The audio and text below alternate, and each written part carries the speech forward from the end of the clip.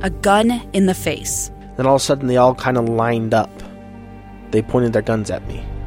And this is the point where I thought, I'm going to die today. Started 2 years of horror for an American in Venezuela. They said, you need to give us your phone and get ready because you're coming with us.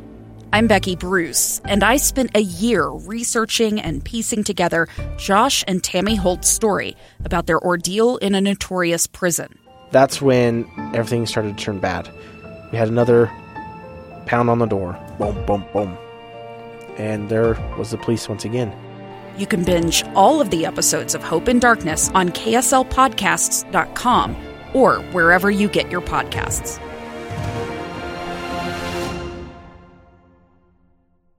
I've been around a little bit, and Utahns have more state pride than anywhere else, except Texas. But Texas pride is an in-your-face kind of boastful proud that says, we're great, you suck. Utahns are just as proud, but with humble confidence. We have the mountains, the fry sauce, and apparently we spell better than the rest of the country. See, Google Trends just released a list of words most misspelled in each state. They basically compiled a list of every time somebody Googled, how do you spell some word? And at least the word most misspelled by Utahns is a difficult word, but one that comes up every prom season, every wedding.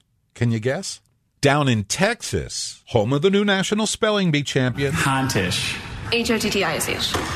Malbrook. Malbrouck. That's her, from Texas, where they think everybody else sucks. Google says the word they most misspell in Texas is normal.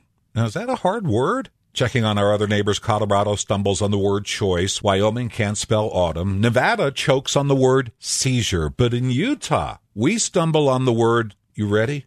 Boutonniere. It's harder, which means we're more intelligent. But be humble about it. The way Texas behaves is not normal. Normal. Duh. At least when Utahns trip, it's on a word that's almost impossible. Boutonniere. Boutennire. If you're going to trip up this state, you need a word that's nails tough. Jeff Kaplan's Minute of News, only on KSL News Radio. I'm Dave Cawley, investigative journalist and host of the podcast Cold. In October of 1985, a woman named Cherie Warren left work at a busy Salt Lake City office to meet her estranged husband at a downtown auto dealership. She never made it home.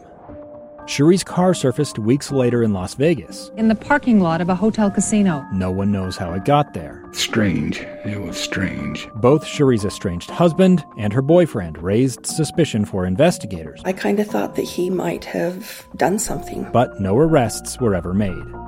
In Cold Season 3, we dig into double lives, make new connections in the case, and examine the difficulty raised by reasonable doubt. We want answers just as much as anyone else. They have creeps like that now too, so nothing's changed. That's the new Cold Season 3, The Search for Cherie, now available anywhere you get your podcasts.